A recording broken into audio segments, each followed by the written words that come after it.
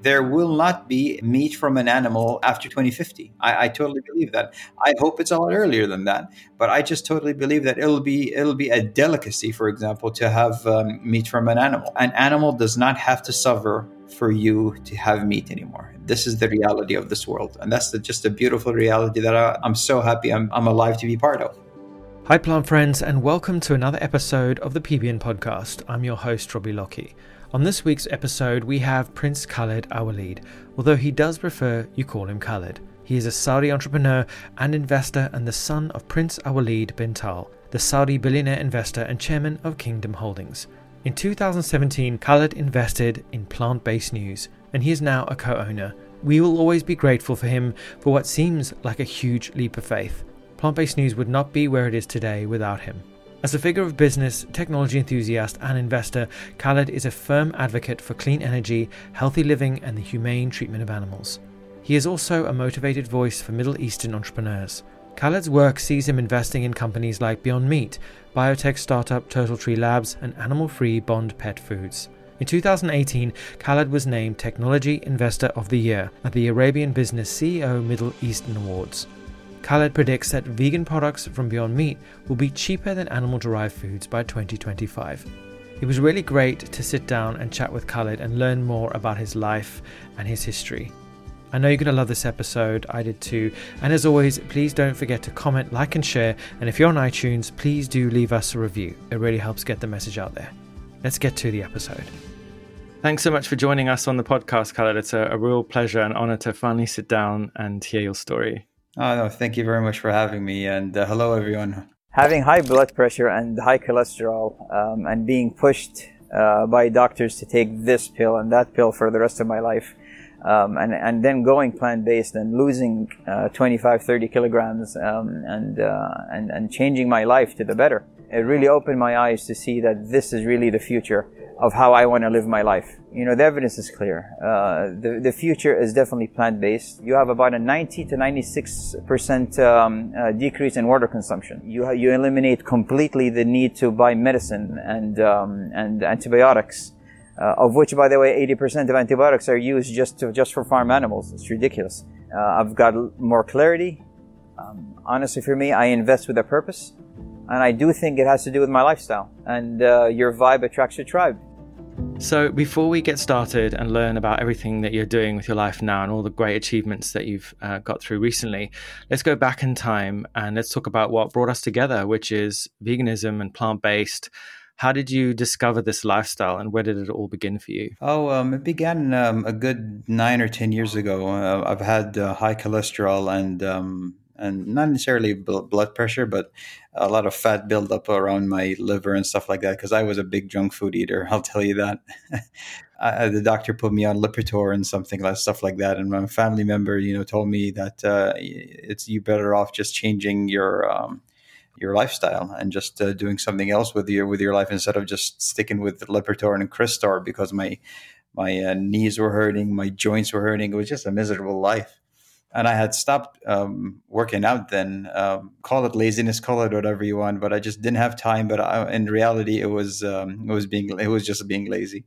And I actually switched to a pescatarian diet, and my cholesterol shot down, and a lot of good stuff was happening internally. But the only one thing that I noticed was that my cholesterol wasn't going down as far or as low as the doctor wanted to see. So then I changed into that took about a year and a half, and I changed into a plant-based diet. And the doctor was surprised. He said, "Listen, the medicine is working. Please continue with Lipitor." I'm like, "Well, I have a little surprise for you, doc. I'm not on your medication." And he couldn't. And I'm telling you, he did not believe me. I'm telling you, it was ridiculous. So then I said, "Listen, maybe read a book or two about this stuff, but but from my point of view, I'm not on your medicine." And honestly, that was the proof that I needed just to continue doing what I'm doing. I do not believe that people are inherently greedy. I don't believe they're inherently bad. But I do believe that the way people are growing up and the way kids are growing up and the way mothers, fathers, and generations of people and how they're growing up, they're affecting people's decisions on what is right and what is wrong. And I do not believe that animals' suffering is part of that agenda. So I would like to shift people's greed from looking at animals as a cashier for them, or a commodity to them, and shifting that to science and saying you can remain with your greediness. You can be as greedy as you bloody want. And obviously, over the years that I've known you, you've been very passionate about the animal side of veganism. When did that come for you? Because obviously, for a lot of people, like including myself, I also made the switch for health reasons. I had a lot of trouble with my body, and when I made the switch, I saw huge health improvements. But then I was exposed to stuff, and films and documentaries, and it really like elevated my understanding of the animal part of veganism. So how did it happen for you? I think about 2-3 years after being plant-based, I started to learn a lot more through documentaries, and obviously through family members telling me about the leather industry, and I should not be wearing leather too, because my lifestyle has been going towards compassion. And compassion doesn't mean just what's on your plate, but actually just means, having a lifestyle of compassion.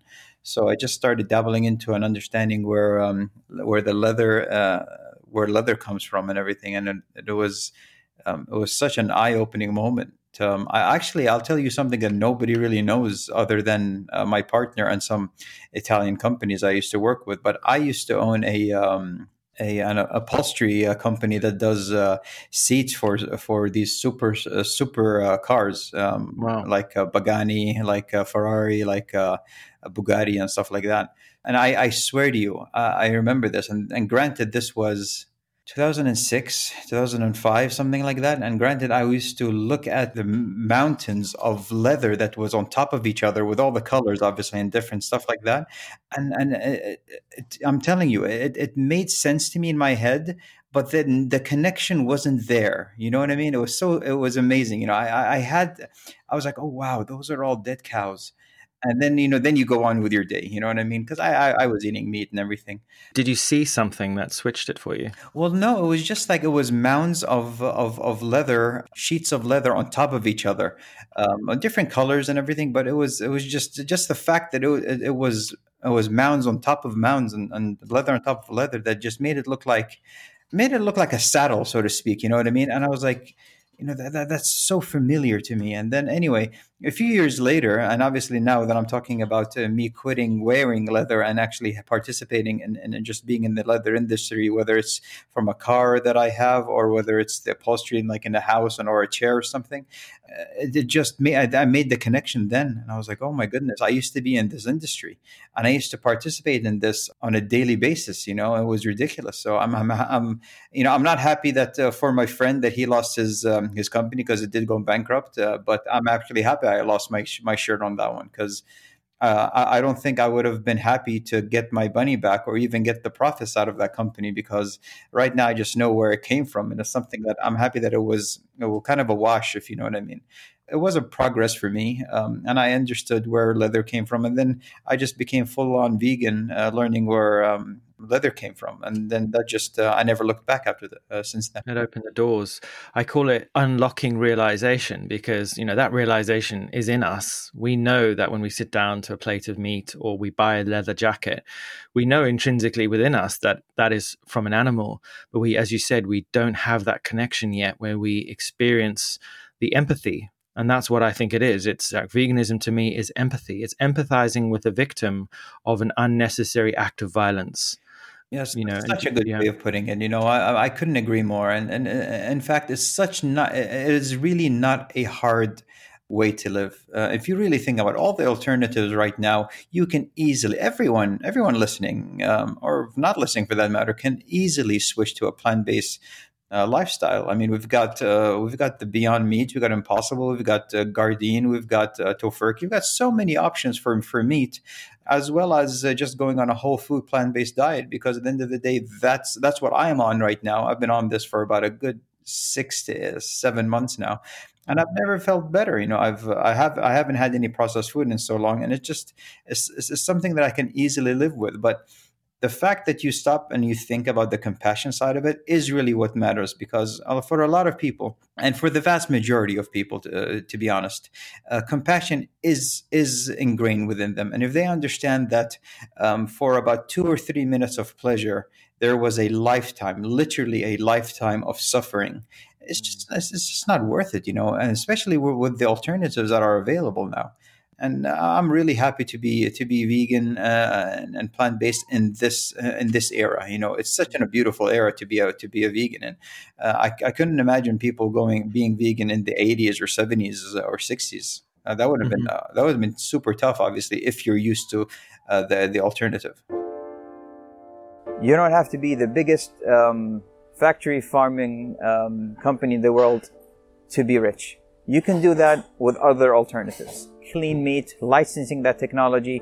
Hopefully companies like Memphis and Just and other companies license this technology to these companies so that they continue to provide people meat and continue to provide people what they want without involving animal suffering, or involving our harm with harming the environment and harming other species and whatnot. When you have companies like Pinnacle, when you have companies like Tyson investing in companies like Memphis Meats and Beyond Meat, when you have people like Bill Gates or Sir Richard Branson investing in these companies, there's a clear future there, and the future isn't simply because it's good for the environment. The future is it's good for people's health. It's better for people's health. It's 100 times better for animals' welfare, because what we're doing is unspeakable, it's despicable, and it's ignorant, and it's arrogant. One thing that sort of connects our lives with compassion is also religion and spirituality. You are a devout Muslim from the Middle East, and religion, I imagine, is a really sort of intrinsic part of your life, and your faith is an intrinsic part of your life. How has sort of being a Muslim and having a spiritual practice and a religion, has it influenced your veganism, and how do you see the two of them connected? That's such a beautiful question. So I consider myself more spiritual than religious, and I do the exact same things that every other Muslim would do, but I take it to my level. I don't take it to another level and all that stuff. I'm not trying to one up someone, but what I do is I just interpret it in my way, and just really practice it in the way that I feel that it should be practiced. So it's interesting because, most of the world, there's like 8 billion people on earth, and most of those people practice a religion of some sort, whether they're Buddhist or Muslim or Christian or Jewish. And all the world's religions preach compassion, and they all preach love and kindness. But isn't it ironic, though, that many of the religious leaders that practice within all these religions, animals are often left out of the picture. They're left out of the story of compassion. You know what's funny? It's actually not left out when you actually practice and really understand what Islam is about. Islam is not about, obviously, abstaining from meat, but there are many rules that you have to follow in order to eat meat, that in effect factory farming is easily un-Islamic, is easily not halal by definition. I mean, an animal shouldn't see another animal being slaughtered. An animal shouldn't be in fear before it is killed, and whether that is even possible for the last 10 seconds or 20 seconds of its life, obviously that's not even a debate. There's no chance that an animal doesn't feel fear. But we're talking about factory farming here, and it's just by definition it's not. It has to be raised in a proper way and in an actual free range environment. So I'm not in any way defending slaughtering animals, because I just don't participate in that ritual. So it doesn't really matter for me if people understand it or not. But my point of view is, if you just understood what Islam really was about, it is all about compassion. It is really about understanding. I mean, as soon as if you see a stranger, you're supposed to say "Salaam alaikum," which is peace up be upon you. That's the first thing that you say to a stranger, let alone just someone that you know. So by definition, you start with peace.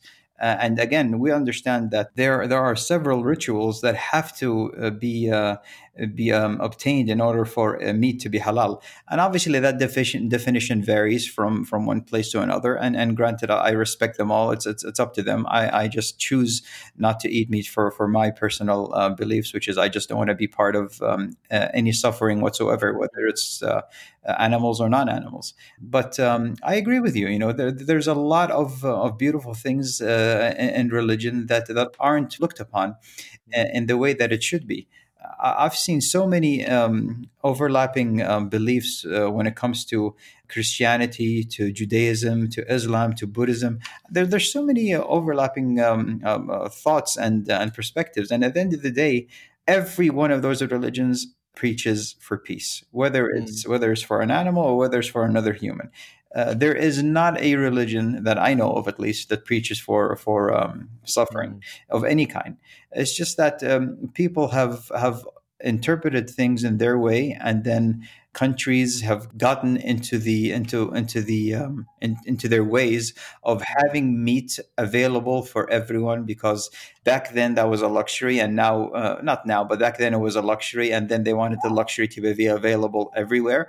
But now it's not even a luxury anymore. You know what I mean? Anyone and everyone can have meat, and as a matter of fact, And therein lies the problem. that's exactly right. It's actually not a luxury. It's actually destroying lives, because it's being consumed breakfast, lunch, dinner, and snacks in between. It's ridiculous.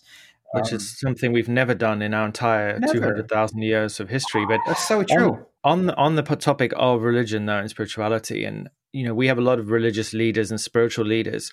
If we're preaching compassion and peace, can we truly ever have compassion and peace if there's still violence on our plates? If we're still sitting down to a meal 3 times a day to an animal who has potentially and probably suffered greatly, how can we as spiritual people continue? This is one of the reasons why I stopped eating meat as well. Being a Buddhist, I decided, how can I be preaching love and compassion to other people and talking about understanding and equanimity when I'm sitting down to violence? Do you think that we as people, as the laity of our sort of faiths, have a responsibility to challenge our spiritual leaders on the lack of discussion around the sort of violence towards animals, or having more compassion towards animals? I get where you're coming from, and I totally agree with you. In a sense, that should be discussed, but in another sense, there are a number of issues that we really, really need to tackle as a society, and I feel like a lot of religious leaders are prioritizing, so to speak. And granted, a lot of my vegan listeners and friends might not like the fact that I'm saying that a lot of people aren't prioritizing animals. At the end of the day, you're vegan, I'm vegan, we represent maybe 1%, and that's actually being generous, of the world population. Yeah. You know what I mean? So no, that's not on people's forefront, on their mind in the forefront. So from my point of view, I do understand that it should be discussed, and it should be a matter of urgency, simply because of how we're consuming animals is contributing to, one, our livelihood, two, the environment, and just devastating the environment when it comes to water degradation, when it comes to deforestation, when it comes to ocean dead zones, when it comes to species extinctions, and whatnot. The list goes on and on, and there I am yet to see the benefits of having meat on our plates. I'm literally yet to see the benefits of that. That a plant-based alternative cannot overshadow and exceed. So at the end of the day, I do understand your point of view when it comes to the religious leaders. They need to point out these things and have that in their forefront.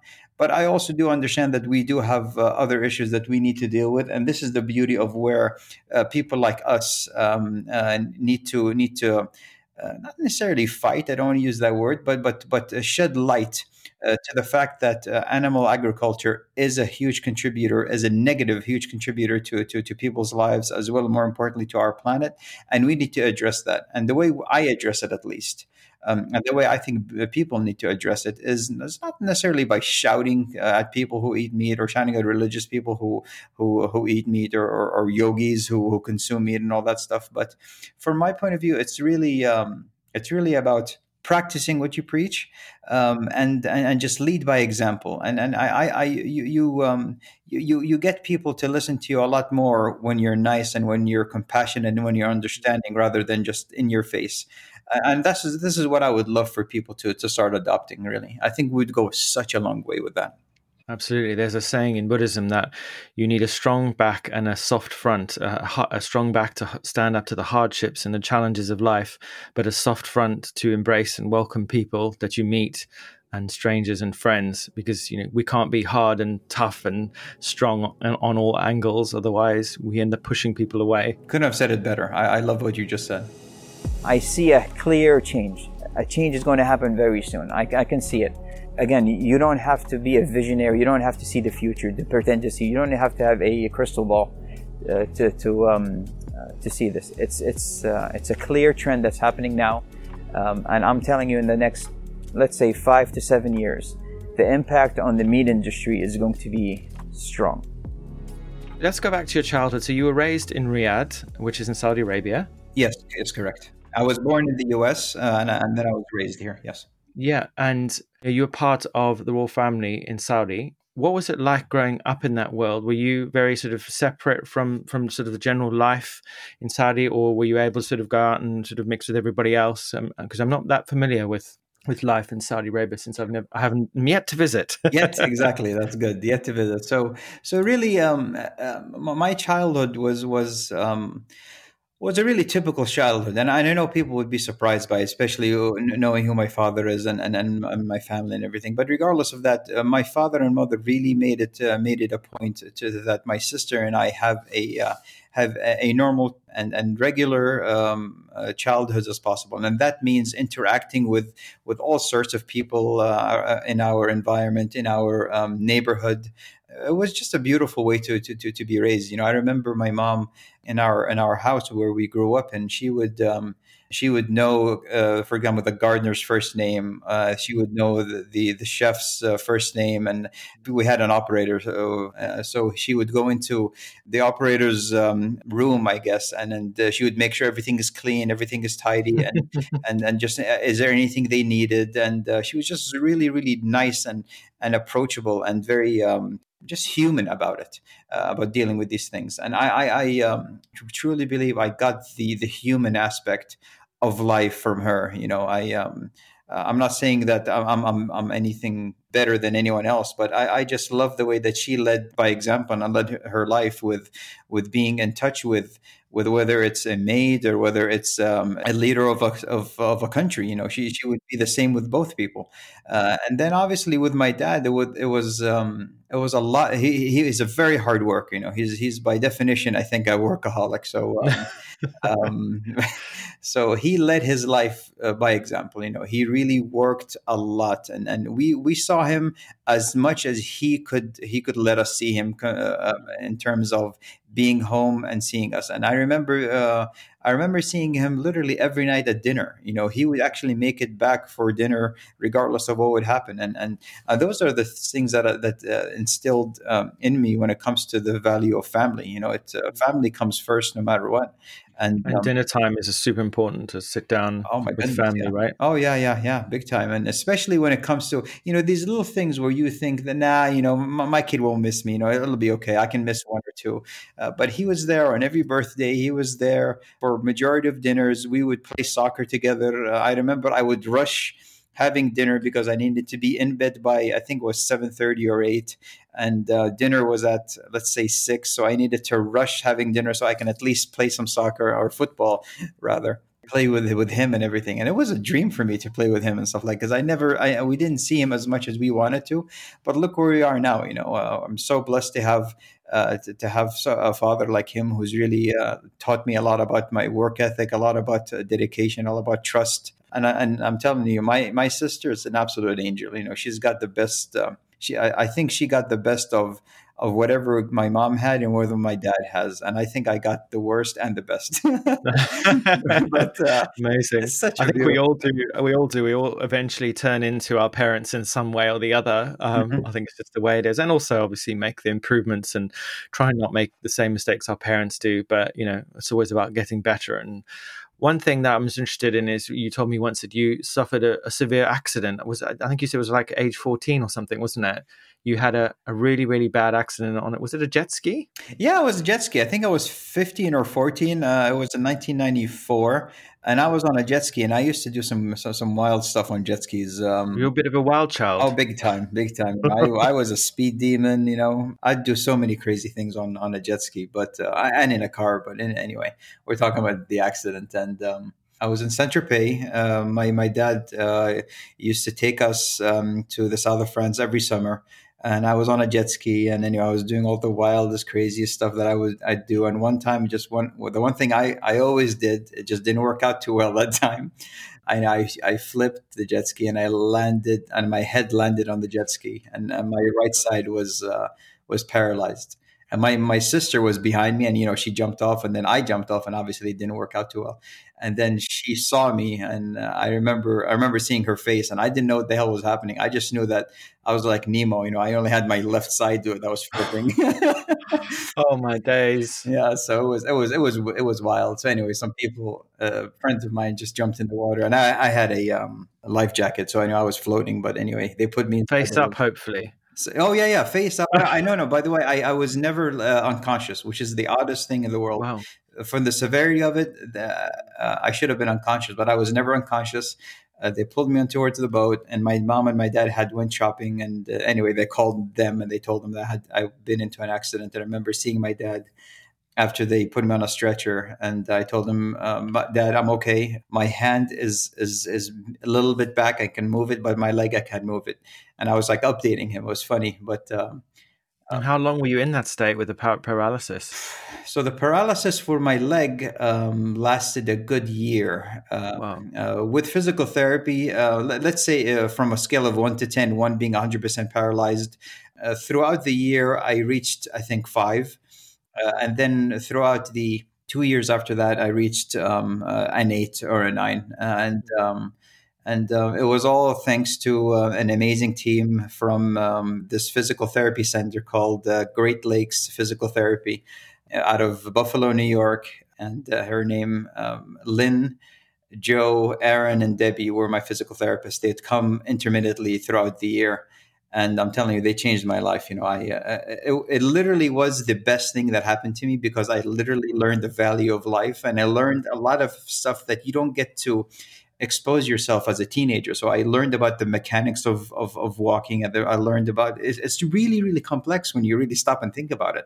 And anyway, I was exposed to so many amazing people and so many amazing doctors, and I remember one doctor out of the obviously my dad went all big, and he got like 10 doctors, 10 neurosurgeons to fly to Wow. to Marseille to assess To my rebuild you. situation. Bionic Khaled. Well, to assess me, because I already had done the surgery. And the surgery, oh, I didn't mention this. This is super. At the hospital in Marseille, which is not well known for maybe anything but soccer or football, but is definitely not well known for its medical environment. The only neurosurgeon was on holiday, and sorry, the only brain surgeon was on holiday, and he always showed up 2-3 days late, and for some reason he literally came a week early from vacation.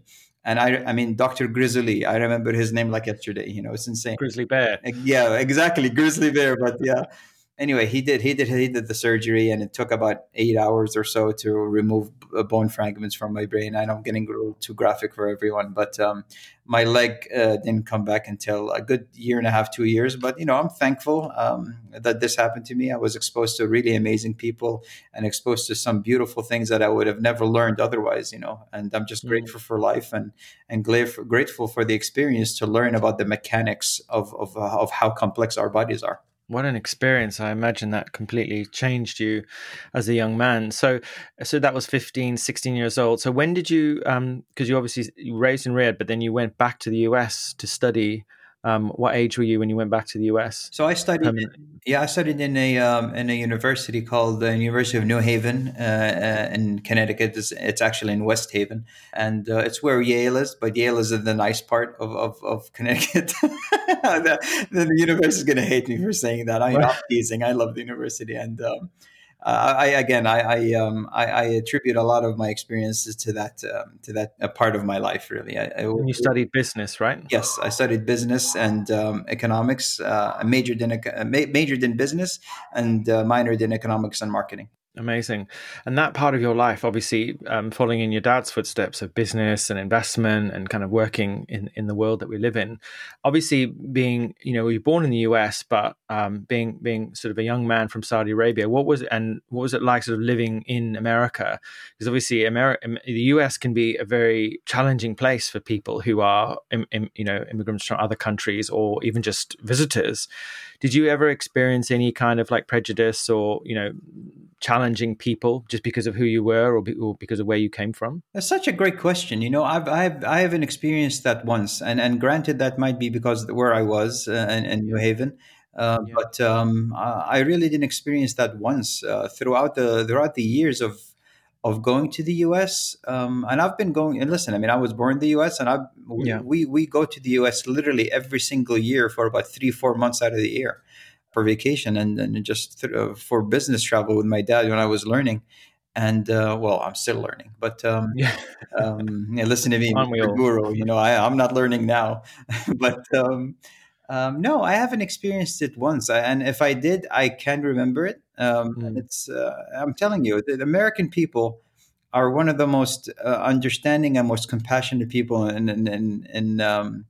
the world. And Well, would that might depend on the state. you you wouldn't see that. You wouldn't think that now. I get it Right. for Yeah. some reason, but I think because of social media, that just amplified what's happening there. But honestly, now then I never had one issue, to be honest. That's great to hear. Yeah, because prejudice can be a really challenging time for young people, especially if you're in a foreign country. I moved from Africa when I was 16 to live in England, from Zimbabwe, where I was born.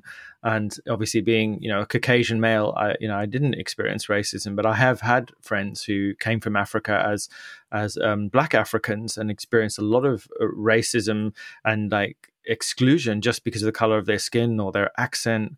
And being a young person in a foreign country, it's scary enough and challenging enough to have to deal with all these unknowns, but also to have people being, super unfriendly is really painful. I mean, racism and sort of prejudice exists everywhere. I think it very much depends on, where we are and our standing in life, as in like the kind of places we go to.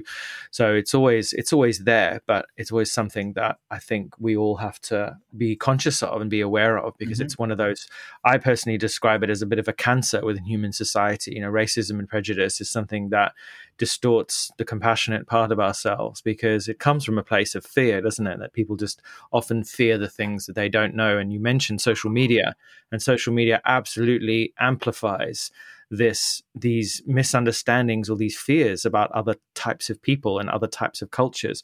Saudi Arabia is no stranger to all kinds of accusations, and the press and the media and social media write stuff about Saudi Arabia. It does about England, it does about Israel, it does about in America. And in this world, and you're part of this world, social media world, you work in technology, you're an uber geek like me.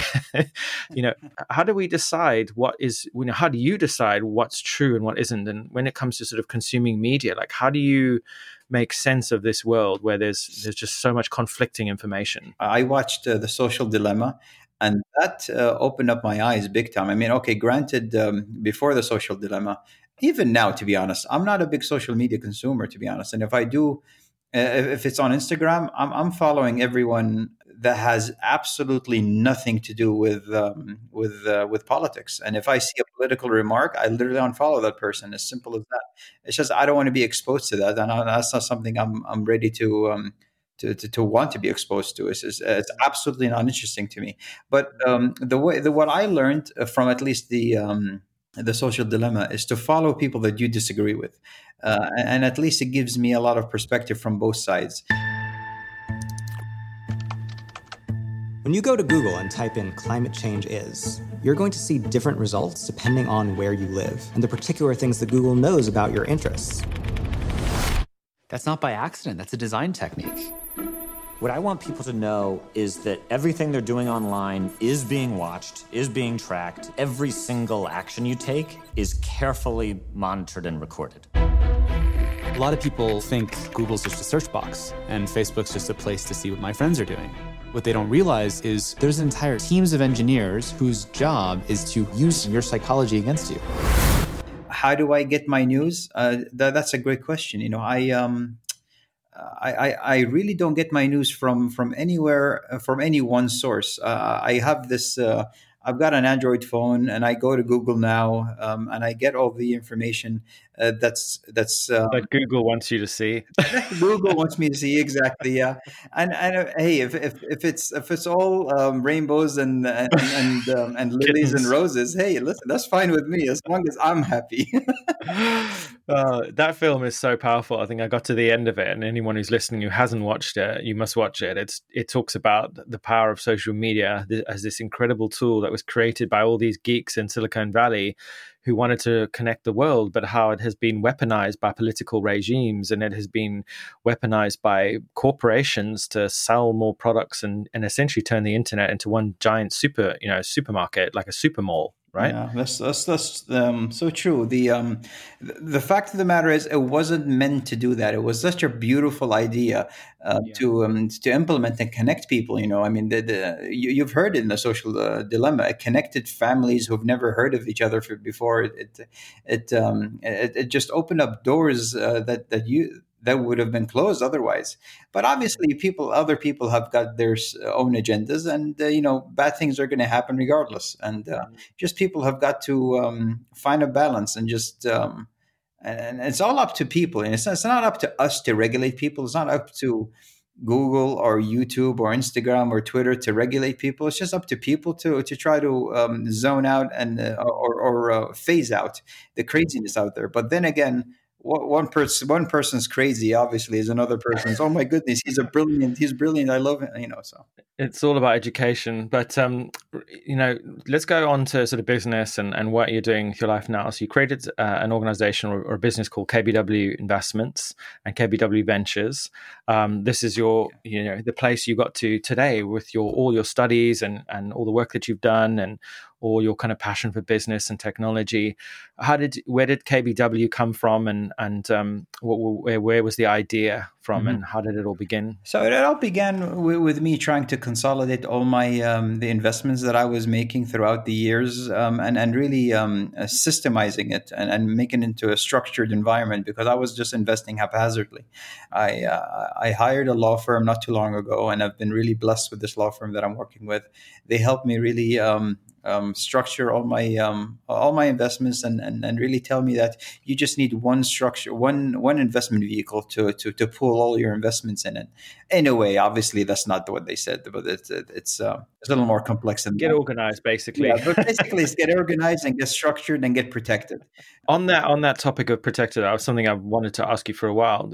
Growing up as a member of the Saudi Arabian royal family and being from in a family of quite considerable wealth, did you often get sort of, well, I will say, exploited by people? Did people sort of take advantage of your generosity? And as you grew up as a young man and as you moved into business and owning your own business, did you experience a lot of that kind of thing? Tying it back to the previous question, yeah, for sure, because KBW Investments came about because of all the craziness that used to happen in the business world for someone who was unprepared to be in the business world in the way that I was in it. I had worked with my dad for a long time, and then I worked for banks before then, and then I just wanted to just do stuff on my own, and really doing stuff on my own opened up my eyes to all the craziness and all the misinformation and the dishonesty that happens in business. I did lose my shirt a few times on a bunch of investments and a bunch of partnerships that I shouldn't have partnered with, and it was an awakening. It was. Any lessons you want to share with any budding investors? Any things that we need to be looking out Oh for? yeah, for sure. Look, one thing that I really learned is, and my dad used to say this all the time, and now I understood why, or then I understood why, was trust but verify. It's always good to trust your business partner, but always verify that things are going as they should be going, and as he says or she says they're going. And that was one thing that I didn't do. I just trusted someone blindly, and then I had to pay for that for a long, long time. And I remember my dad saying, "You know what?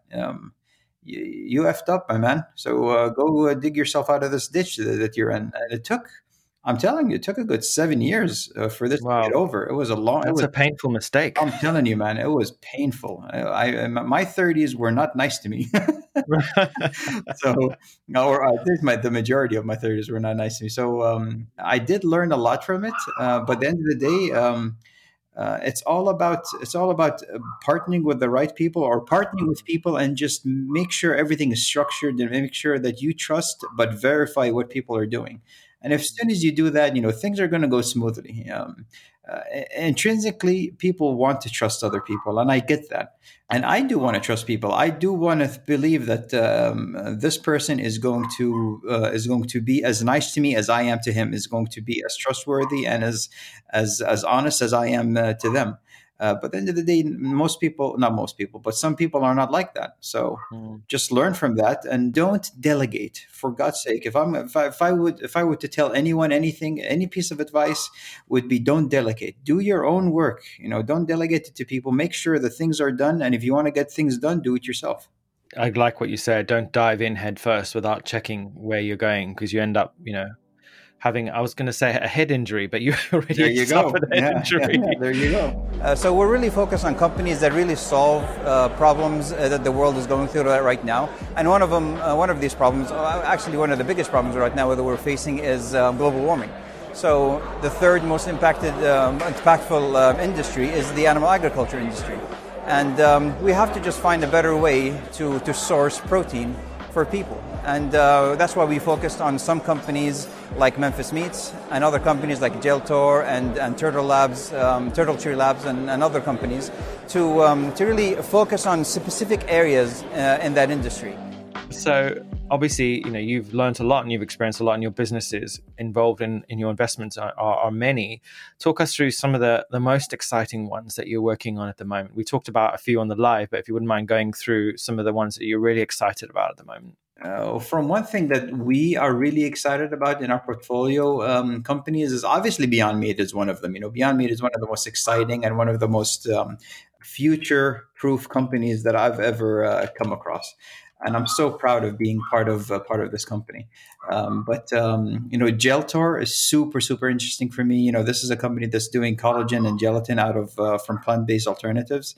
People don't know this, but the majority of the gelatin or the collagen that comes from sweets or comes to the beauty industry comes from pig bones. Essentially. Wow.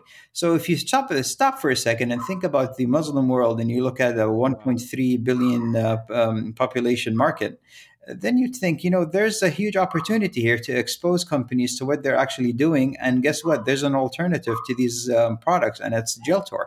So this is where we're helping Geltor expand here in the region and in the Muslim world entirely. And then obviously other companies or other regions are going to adopt that by default because it's cheaper and it's as good as I don't want to say regular collagen or gelatin, but gelatin collagen that's derived from animal bones. So that's a company I was super interested in. I was super interested in when I met them, and really happy with that investment. But Prolacta, good Lord. I can't say enough of good things about Prolacta. This is a company that sources human milk from breastfeeding moms who have stopped breastfeeding for whatever reason, and either they use the milk to concentrate into a superfood, and it's meant for super premature babies. A lot of these babies that grow up get this horrible illness. I can't even pronounce this illness, but they grow up with a horrible illness that really wrecks their internal intestinal system. And what happens is they either grow up with a colostomy bag for the rest of their lives, or they die. This company, like a colitis, ulcerated colitis. There you go. Exactly. Yeah. Colitis. Something colitis. Sorry for all the doctors that I'm butchering the names, but I respect y'all. So you can DM me the right name and shame me for it.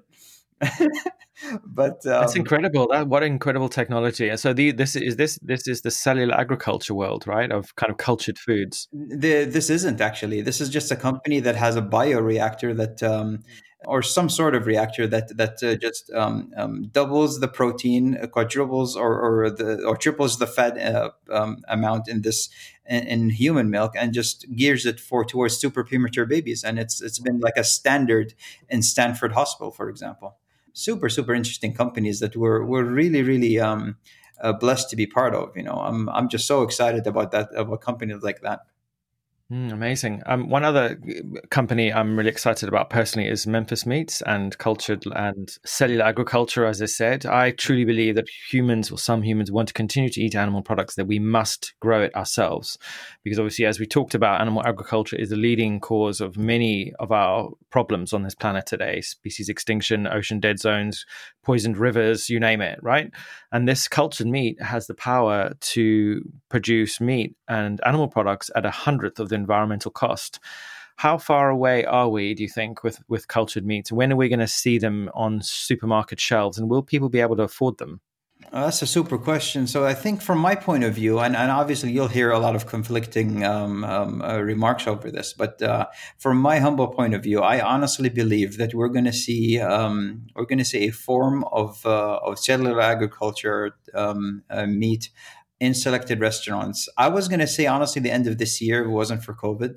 But I would say the end of next year, you'll be able to see it in select restaurants. And for the vast majority of people, I would easily say the next 3 to 5 years, you'll be able to see it. I mean, a lot of these other companies will definitely say 5, 10 years and all that good stuff. I don't see that happening. I think it's going to be a lot sooner than that. Prices have really dropped down significantly since the $5,000 meatball days. Did you say $5,000 a meatball? Yeah, exactly. I swear that's how much it used to cost to make the first meatball that used. Actually, it cost a lot more. The first Why so much for one meatball? Because all the R&D that you had to do, the feed that you had to give the cells to grow, all those contributors really pushed the prices up significantly, and it was super early in the process. And with economies of scale, you don't have to use bovine serum anymore. So what you do right now is that you can grow the feed in house, and that cuts the prices significantly for producing cellular agriculture. Obviously, amongst other factors. But for now, Memphis Meats is an absolute rock star, and I back Dr. Uma Valetti blindfoldedly. He's someone that I absolutely trust, and I remember meeting him in New York not too long ago, just way before Memphis Meats was anything. And I remember meeting him and Steve, and they were talking to me about the technology. And I was like, "Are you kidding me? This is fascinating!" It's like science fiction, right? Oh, good Lord, yeah. And I think not a year later, we made our first investment in Memphis Meats. But Uma and Lou from Blue Nalo, and Bond, obviously, Bond Pet Foods. And obviously Turtle Tree from Singapore. These companies are literally going to lead the way in change when it comes to cellular agriculture for fish, for land animals, as well as milk and pet foods, obviously. So should we be investing in these companies?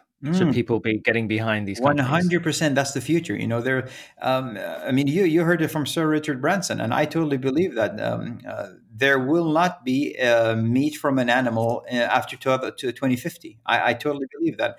I hope it's a lot earlier than that, but I just totally believe that it'll be a delicacy, for example, to have meat from an animal. People will find it strange, I think. People will look at people who eat animals and go, "That's strange. That's very old-fashioned." And I totally get that, and then hopefully with the generations to come, they'll influence a lot of the earlier generations to make these significant changes. And we're seeing this with Gen Z, we're seeing that with millennials, and we're hoping that continues throughout the future because an animal does not have to suffer for you to have meat anymore. This is the reality of this world, and that's just a beautiful reality that I'm so happy I'm alive to be part of. So we obviously, not everyone who's listening. Hopefully, there's some non-vegans listening. You're a very passionate vegan yourself. We've talked about this before and laughed about this before. How vegans go through these different stages of like angry vegan to accepting to sort of finally kind of coming to realization that we can't change the world in one day.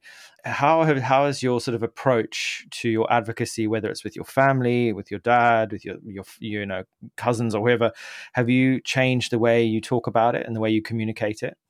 Big time. I honestly was an absolutely angry vegan, to be honest, and in a way, I knew that I had the right to be because it's you're wrecking the life of my children and my children's children for continuing to doing what you're doing. But at the end of the day, the alternative wasn't there.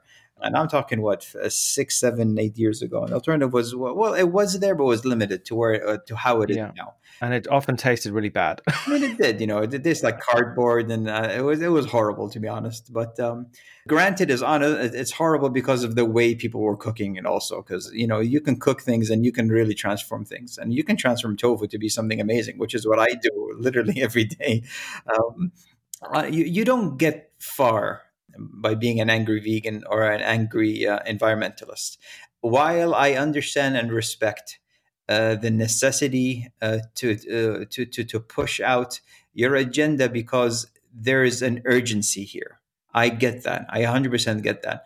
But at the end of the day, people don't respond to that. And I honestly see the way to move forward is not going to be through advocacy, is not going to be through exposing these companies to what they're doing, even though I respect and I will always support, and I have supported organizations like Mercy for Animals or like Animal Equality and the Humane League and all the other HSUS and all the other amazing organizations out there. From my point of view, their work is crucial. And I applaud them and I want them to continue doing what they're doing, obviously. But from my point of view, also, the biggest change that's going to affect this world is going to be innovation. Innovation is going to solve this issue. Provides the solutions, right? 100%. On that topic of solutions, if you're listening to this podcast in the future, we're in the midst of a global pandemic. Half of Western civilization and Eastern civilization seems to have ground to a halt due to a very annoying and quite deadly to some people virus. We're having lockdowns and businesses closing and a lot of uncertainty. And uncertainty and business don't go well together, right? So it's really bad for business. What is your advice as an entrepreneur and as a businessman to businesses who are really like in fear of what the future holds? Like, how should we be pivoting and adapting in this very, very uncertain COVID world? If businesses didn't learn now from how to pivot, then you'll never learn, because now is really the time to really put your thinking caps on and really understand how it is that or what it is that you need to do to pivot your business and really make a difference. Again, I can't emphasize enough. And if this podcast is being heard, let's say 10 years from now, y'all listening, we went through some of the weirdest, strangest SHIT we've ever done in our life. And hopefully in your lifetime. I've never experienced something like this. The whole world stopped because of a virus. I mean, if you stop and think about it, for a virus that was contracted from an animal to a human because of wet markets. And I understand how, quote unquote, wet markets are important for some regions and all that BS. I couldn't give a lesser SHIT about that. Listen, if your practices are affecting the world, then guess what? You need to stop these practices and you need to find another way of sourcing your goddamn food. And guess what? World leaders, as well as the World Health Organization, needs to put their big boy pants on and actually hold these people accountable. By the way, you know what wet markets are called in the West? What? Factory farming. Right. There's no absolutely. difference. Yeah. Factory farms are cooking up all kinds of superbugs just waiting to get out and attack humans en masse. I mean, the 1918 pandemic, which killed 50 million people, and we didn't even have airplanes back then, came from chickens. Yep. Yep, and I've seen a bunch of studies, and I've talked to Dr. Greger and a bunch of other doctors and researchers who are looking into this. We're looking at the next pandemic could make this little one A walk in the a walk in park. the park compared to Shouldn't laugh, but it's absolutely that's the true. sad reality of it, and we're living in the middle of it, and things need to change. The reality of it, people are not going to stop eating meat. Granted, this is why innovation is key to solving these world issues. It's not close the wet markets. It's not stop eating meat. People are not going to stop eating meat. I mean, that's just the reality. I hate saying it, but that's the reality of it. So let's find an alternative. And the alternative is there. It's just that I believe governments need to stop subsidizing BS programs like the dairy industry and the meat industry.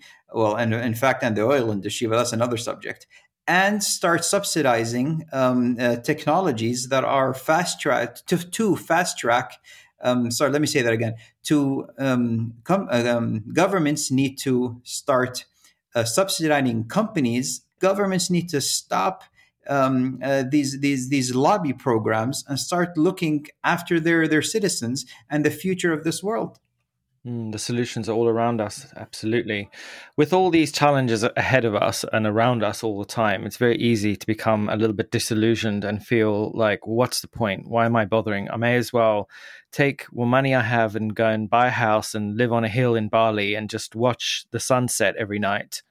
How do you stay positive as a a young man in this world? Like, how do you keep yourself from becoming depressed and miserable about the future of humanity? I mean, Because you're a dad as well. You've got kids, so yeah. how do you stay positive? That's so hard. So, I mean, honestly, I'll be extremely honest again with everyone. It's super hard to remain positive during this world and during what's happening around us. It is super hard. But at the end of the day, positive will prevail, and people with positive and a conscience rather will really prevail compared to the others who just don't really care and just care about their bank accounts. Things will change eventually. It says how to stay positive. You just have to work on it yourself. There isn't one way to stay positive. It's such a hard thing to do. You're being poked at from left, right, and behind you and above you. Everything is just being bombarded with bombarding these kids and adults with all sorts of negative news and sentiments and outlooks. That the only way to really do it is to just be still for a few minutes and really understand that this world isn't ending anytime soon. And that's the reality of it. It's just we're going through a horrible time It's right changing. now. It's just changing, and it's up to you. It's up to you all listeners. It's up to everyone, and even whoever's not listening, to make their voices heard. That change needs to happen and needs to happen fast. Politicians are not going to change this world. They're pulling us backwards. Innovation is going to change this world. Society is going to change this world, and it's up to people to take it in their own hands. And I'm not saying riot and don't do that all the garbage. That's not going to work. Just do it in a systematic and well mannered way that you can be heard and be taken serious. And that's the hard thing. But I mean, for me, I hate to say it because so many people suffered during COVID and so many people died, and my heart goes out to everyone and their families who literally had to go through the COVID times, whether you lost a family member or whether you were affected by being a small business, because small businesses are the guys who are suffering. Big businesses actually benefited from COVID, so my heart goes out to them. But for me, as Khaled, I honestly, my life changed to the better, and because I learned to meditate, I learned to be still amongst the chaos. I learned to quiet the voices in my head, and it's the journey that I still go up and down in. And granted, I sometimes really really suck at it, but at the end of the day, that's the practice that you need to keep practicing. In essence, I've come to the realization right now that if I start imagining how things are going to be and I just think about a negative outcome, that's how I'm going to live my life. And if I just choose to think about positivity and how things could happen, could change to the positive, things are going to turn out positively inside of me now, not later, but now. And now is what counts for me.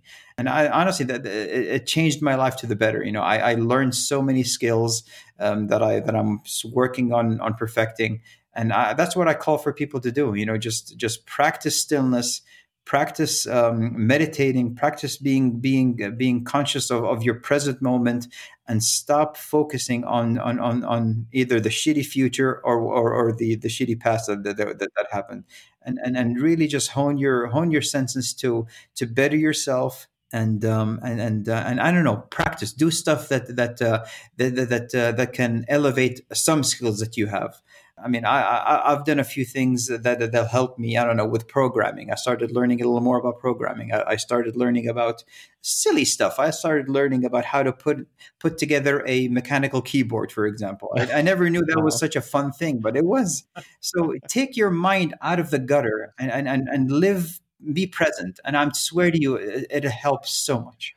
I would say, to add to that, try and reduce your social media time, because we're constantly being bombarded with negative messages regularly on social media. It's a bit harder for me where I work in the media and I do battle with that. But I think if you're a person, who isn't involved in the media, staying out of social media, because it is constantly trying to really alter your mood.